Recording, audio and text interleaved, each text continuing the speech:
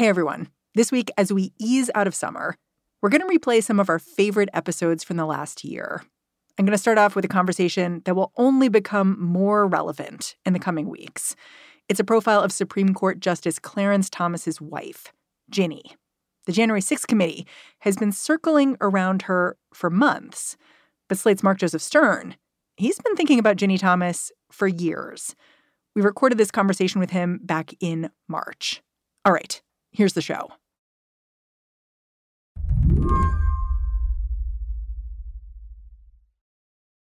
Slate's Mark Joseph Stern has been keeping an eye on Ginni Thomas for a while now. It has not been difficult. She's outspoken.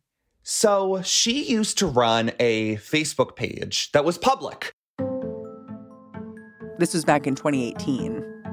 It was a dark place, truly. I mean, I did feel like, in part, I was an anthropologist. And in the Trump years, I would have thought she'd be celebrating all the time, that she'd be like, yay, thank you, President Trump. You know, you did this, you did that. I'm so happy that your agenda is finally happening. But instead, it was all rage and paranoia all the time. And frankly, I think that's what first drew me to her page, because it was not what I would have expected from someone who is like a lifelong lobbyist for the GOP, who was getting access to the White House. Because she'd won. Yeah, she won. When Mark says these posts were angry and strange, he means Ginni Thomas would post stuff about how the Parkland shooting survivors were a special kind of stupid. Then she would post a meme calling Mitch McConnell and Paul Ryan prostitutes. And it wouldn't really matter, except that she has the ear of some of the most powerful people on the American right.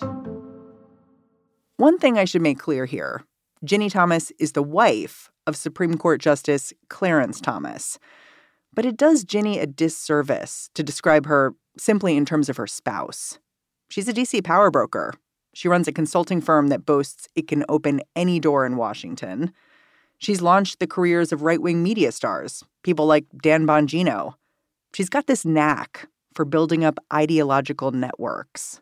And so I felt like it was legitimate and newsworthy to report on this spouse of a Supreme Court justice, not simply because she's married to a justice, but because she was a powerful figure in her own right, and her work was overlapping more and more with her husband's. Mark has been thinking about all this because last week, a lot of reporters seemed to learn what he'd known for a while. We want to turn now to an exclusive CBS News and Washington Post investigation. The Select Committee investigating January 6th got its hands on some of Ginni Thomas's text messages. They were sent directly to then President Trump's chief of staff in the wake of the 2020 election. The stunning text messages detail an extraordinary relationship between Ginni Thomas and then White House Chief of Staff Mark Meadows. In these texts, Ginni Thomas urges Trump and his supporters to keep Joe Biden out of office. She encourages them to, quote unquote, stop the steal with the fervor of a zealot. Do not concede, she wrote. It takes time for the army who is gathering for his back. Thomas urged Meadows to help the president stand firm. The majority knows Biden and the left is attempting the greatest heist of our history. For the left, Ginni Thomas has been problematic for a while, like you're saying. But I'm wondering if you think these texts change something. So for a long time, there has been this concern that there's overlap between Ginni Thomas's work and Clarence Thomas's work. So we know, for instance, that Ginni Thomas is involved with various organizations that file briefs before the Supreme Court. But until now, there hasn't really been a kind of smoking gun where Clarence Thomas has cast a vote that directly protects or favors Ginni. Now we have evidence that he voted in at least one case in a way that would have shielded Ginni Thomas from legal scrutiny, right? He voted to block the January 6th committee from obtaining a bunch of Trump documents about January 6th in which Ginni Thomas may well appear. And that's the first time ever, as far as I'm aware, that you can draw a direct line between Clarence Thomas and his legal work and Ginni Thomas and her political work. And that, I think, is a really big deal. Today on the show, why Ginni Thomas's text messages are just the beginning. I'm Mary Harris. You're listening to What Next? Stick around.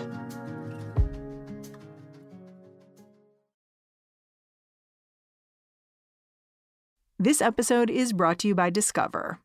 When it comes to your finances, Discover wants you to know they are the credit card that is always there for you. With 24/7 U.S.-based live customer service, everyone has the option to talk to a real person anytime, day or night. Yep, that means no more waiting for, quote, normal business hours just to get a hold of someone. We are talking real service from real people whenever you need it. Get the customer service you deserve with Discover. Limitations apply. See terms at discover.com/creditcard. Ginni Thomas was born and raised in Nebraska, where her family was involved in conservative politics. Ginni herself went to law school. Then she bounced between staff stints with Republican politicians and various conservative organizations, finally starting up her own lobbying group with close ties to the Tea Party. Along the way, she married Clarence Thomas just before he was nominated to the Supreme Court.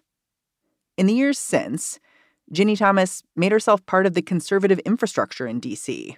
A few years back, she started the Impact Awards. That's an annual luncheon celebrating conservative icons, as well as the movement's more obscure foot soldiers. In 2019, the luncheon was held at the Trump International Hotel. Thank you so much. Oh, don't. You're going to make me cry. Thank you very much.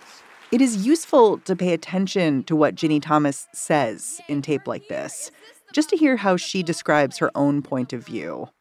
This is how she described the left that day. Keep in mind, this is 2019. Donald Trump is still president. They use manipulation, mobs, deceit for their ends. In the name of Thomas goes on to say the left uses Hollywood to normalize extreme views, that they spew hate, that they wield tactics of ritual defamation. They call us haters, bigots, xenophobes, extremists, or conspiracy theorists. She says the people she's honoring at this ceremony, they have felt the wrath of being conservative leaders. We appreciate that they're standing for our beliefs. We are here to remember why we fight. To Mark Joseph Stern, these kinds of fighting words, they're pretty typical for Ginni Thomas. Yes. And that aligns with other little snippets of speeches that she's given that we've gotten access to. So in one, she notoriously talked about how the transsexual fascists in the fascist left are exploiting their position within the deep state to put America into existential danger. Often you hear martial metaphors in her rhetoric. There is a sense of almost like a cosmic battle between good and evil. And good is the right and evil is the left. And then towards the end of these Impact Awards, she gives an award to her text buddy, Mark Meadows, who at the time was a congressman. Thank you. But within a few months, he's going to be the chief of staff for Donald Trump. Thank you for this award. I'm going to keep my Which to me, very brief. it just shows how tight she was in there. Like, we know she was texting him, but this was a relationship that was built up over years. What I glean from this is that folks toward the top of the Republican caucus in the House recognize that they need to make friends with Ginni Thomas in order to continue their rise. I mean, you cover the Supreme Court. Is it normal behavior for a Supreme Court spouse to be giving out awards to Washington insiders, that kind of thing? Yeah, I mean, okay, no, of course it isn't. The Supreme Court is actually required by federal law to retain this appearance of impartiality. And there is a federal statute that requires justices to recuse when their impartiality could be reasonably questioned. But there's no one to enforce that rule. And so the justices can just ignore it. And it is highly unusual, really unprecedented, to have the spouse of a justice this engaged in political activism. I mean, just to give you an example, John Roberts' wife, she was involved in anti-abortion stuff before he joined the court. Feminists for life. Yes, that's right. Feminist for life. She was very into I'm a feminist and I oppose abortion. We exist, and trying to normalize this idea that there's a pocket of feminism that opposes abortion. And she was committed to that. That was a big part of her life. And she let it all go when John Roberts joined the Supreme Court, because she understood that that is the ground rule for being the spouse of a justice. And Ginni Thomas and Clarence Thomas just totally reject that idea and really refuse to directly address the accusations of partiality and conflicts of interest and unethical conduct. So a few months after this awards ceremony in December 2019 is the 2020 election. And the 2020 election is when we begin to see these texts emerge. The January 6th committee has released them between Ginni Thomas and Mark Meadows. And I want to just go through those texts a little bit because there are a couple of things happening with them. A bunch of them read just like MASH notes from a Trump true believer, but the true believer right. has access to the White House. There's a lot of weird capitalizations. But then there's a different level where she is offering up conspiracy theories as fact to the White House. So I'm wondering if you can translate those for me and tell me exactly what she's referring to and why it's so notable. So the easiest one to translate is that she was a Sidney Powell person. Sidney Powell was the lawyer who released the Kraken. Yes. President Trump won this election in a landslide, and I'm going to release the Kraken. So Ginni Thomas texted Mark Meadows, release the Kraken and save us from the left taking America down. Even after Trump disavows Sidney Powell, really kind of throws her under the bus, she is texting Mark Meadows, why are you distancing yourself from her? She is going to save us. So long after everyone else has sort of gotten the joke, Ginni Thomas is still defending Sidney Powell and saying release the Kraken. If we move into kind of deeper conspiratorial territory, she sends Mark Meadows this article and quotes a passage from it that says the Biden crime family and ballot fraud co-conspirators are being arrested and detained for ballot fraud right now, and over coming days will be living in barges off Gitmo to face military tribunals for sedition. And she sent that as fact? Yeah, she sent that as fact, as far as we can tell. She just sent this to him thought you should know. Joe Biden's currently on a barge off Gitmo to face a military tribunal. Have a great day. Love, Ginni. What is this about? What? Because that did not happen. As Ben Collins at NBC has reported, he's a kind of expert on QAnon. Basically, he talks about how this has been a long-standing fantasy among QAnon true believers, that there are going to be these barges that collect the enemies of Trump and his administration and bring them down to Guantanamo Bay and try them for treason or sedition or whatever. And that's going to be the grand climax of this long boiling battle between good and evil, and that good will finally prevail when these people are locked up in Guantanamo. And that is what Ginni Thomas apparently believed on November 5th, 2020.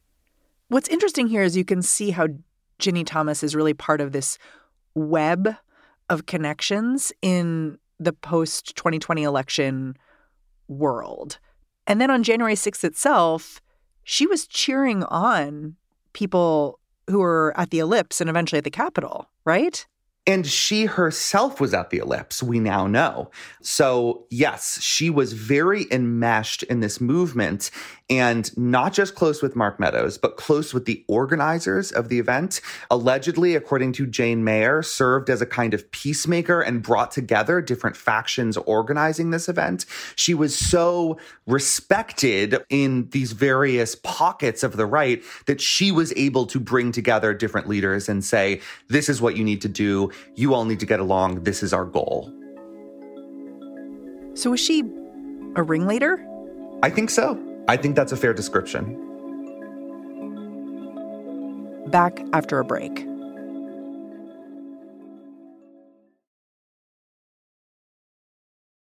This is the story of the one. As head of maintenance at a concert hall, he knows the show must always go on. That's why he works behind the scenes, ensuring every light is working, the HVAC is humming, and his facility shines. With Grainger's supplies and solutions for every challenge he faces, plus 24/7 customer support, his venue never misses a beat. Call quickgrainger.com or just stop by. Grainger, for the ones who get it done.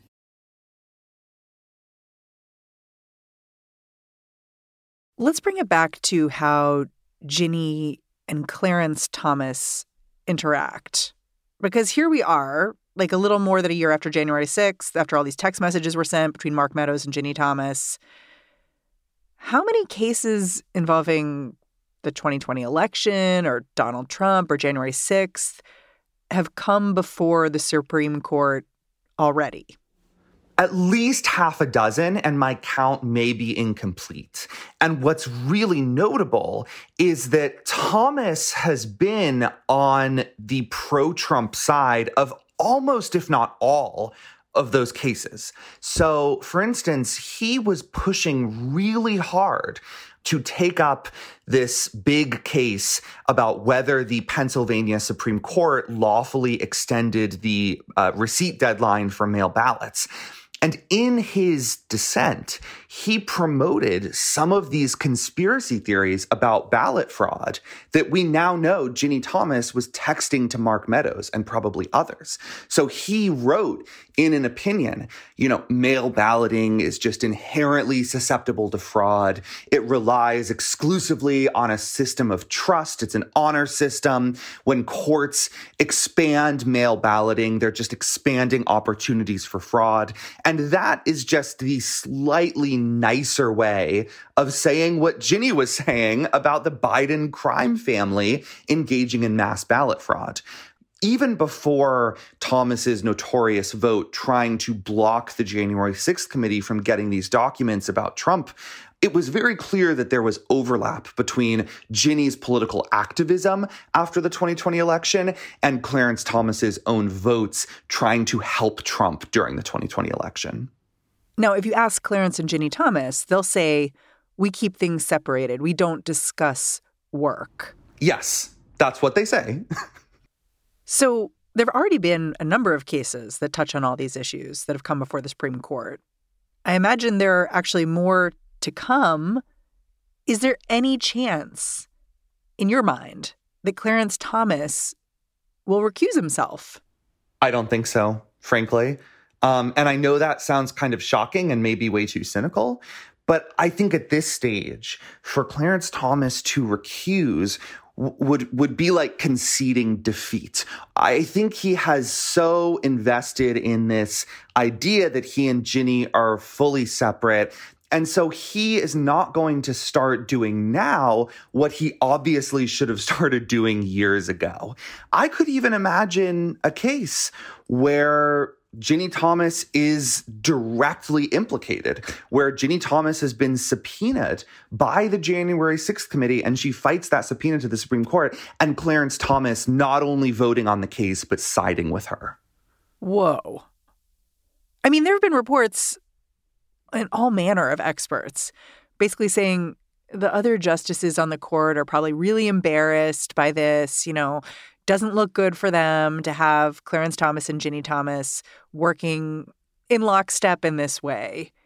Why doesn't that matter? Like, why can't they just go to him and say, hey, like, we're going to need you to recuse here? Because there is nothing they can actually do to make him recuse. There is nothing that anyone can actually do to make him recuse. And so I think that they are genuinely afraid of poisoning their relationship with him by pressing this issue too hard or too far. I know that might make them sound like they're weenies, but think about it from the perspective of someone like Elena Kagan. Elena Kagan has nabbed Clarence Thomas's vote in some pretty important cases. And so I think if you're Kagan, you're going to say to yourself, going to him and asking him to recuse will accomplish nothing, because he won't, because I have no influence over this, because this is all building on decades of unethical conduct, and I'm coming in rather late. All I'm going to do is further alienate him and make it even more difficult to get that fifth vote on a 6-3 conservative court. So why risk it? What about impeaching Clarence Thomas? Is there a case for that here?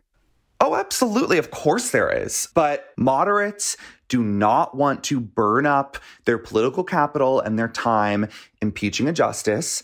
And all of these Democrats know that even if they get the impeachment through the House, the Senate is not going to remove him. Republicans will never vote to remove Clarence Thomas. There are reports that the January 6th committee is planning to ask Ginni Thomas to testify about her involvement in the events of January 6th. How do you expect that to play out? Because a lot of White House insiders have straight up refused to testify.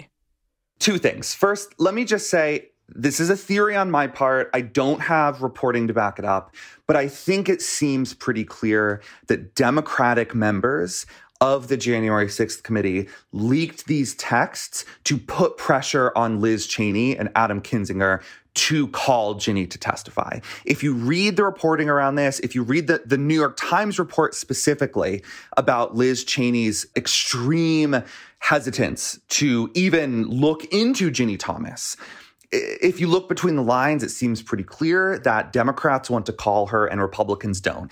And this committee has been so unified for so long, bringing the two Republicans on board. Why risk creating a huge rift between the two sides? And yet, now that the texts are out, it's going to be really hard for them not to call her to testify, right? Because she is there on January 6th texting the chief of staff, the guy who is like one of the main targets of this committee, actively engaging in these conspiracy theories and urging along this attempted coup. So, if she gets subpoenaed, if she gets called to testify, I strongly doubt she will agree to it. I think she will fight it, knowing that she has at least one vote on her side on the Supreme Court. But I'm not sure the committee will get that far because they are so eager or even desperate to prevent any rift between Cheney and Kinzinger and the Dems. So you're thinking that they won't call her to testify? Correct. Clarence Thomas has been on the Supreme Court for 30 years. He has had 4 clerks every year, and many of those clerks are now power brokers in D.C., super powerful, wealthy, well-connected people, deeply entrenched in D.C. politics and D.C. conservative activism. And one of the problems with giving justices life tenure is that they are able to build up this network of protectors who can spring into action if their justice is facing any kind of problem, including an investigation, and try to shield him or his spouse from accountability. And that appears to be exactly what we're seeing right now. We are seeing Thomas's clerk family, as he always calls them, spring into action to shield him and Ginni from this investigation and from any fallout. There is no system in place to push back against that. You have a really strong POV when it comes to Clarence and Ginni Thomas. I'm wondering, when you talk to people, your colleagues on the other side of the aisle, do they share your perspective on these two? And where does it converge and where does it diverge? So I think it almost all depends on whether we're talking on or off the record. If we're talking off the record, I have definitely heard people on the right say what Ginni Thomas is doing is bad. It's bad for the court. It's bad for Clarence Thomas. He should have put his foot down years ago and said this is creating a conflict of interest. And clearly he is seeing his reputation tarnished because of Ginni's activism. Whether or not they think that's fair, they can acknowledge that it's happening, right?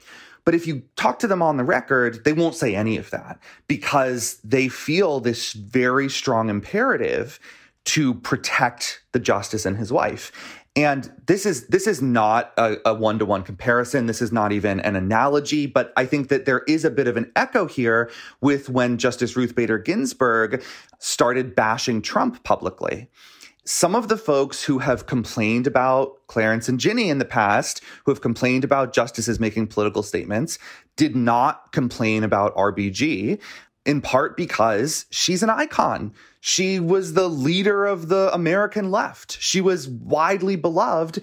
And I think a lot of people felt like there was no point in criticizing her because the right had already been hounding her and what she did was wrong, but it wasn't that big of a deal. And again, not a direct analogy. She did apologize. What she said does not hold a candle to what both Clarence and Ginni have said, but it just kind of illustrates this broader problem with giving folks like both RBG and Clarence Thomas life tenure to develop sprawling networks of supporters who will support them publicly no matter what and try to shield them from consequences, even when they're deserved. Mark Joseph Stern, thank you so much for telling me what's going on. Always a pleasure. Thanks, Mary. Mark Joseph Stern covers the courts, especially the Supreme Court, for Slate. Since this episode originally aired, it's been reported that Ginni Thomas sent emails to dozens of Arizona legislators, encouraging them to ignore Joe Biden's 2020 presidential win and appoint electors loyal to President Trump. The January 6th committee has said it's considering subpoenaing Thomas as they continue to do their work this fall. And that's our show. This best of episode of What Next was produced by Elena Schwartz, Mary Wilson, and Carmel Delshad, with help from Anna Rubinova and Laura Spencer. We are led by Alicia Montgomery and Joanne Levine. Our new production team includes Madeline Ducharme, with help from Jared Downing and Anna Phillips. Talk to you tomorrow.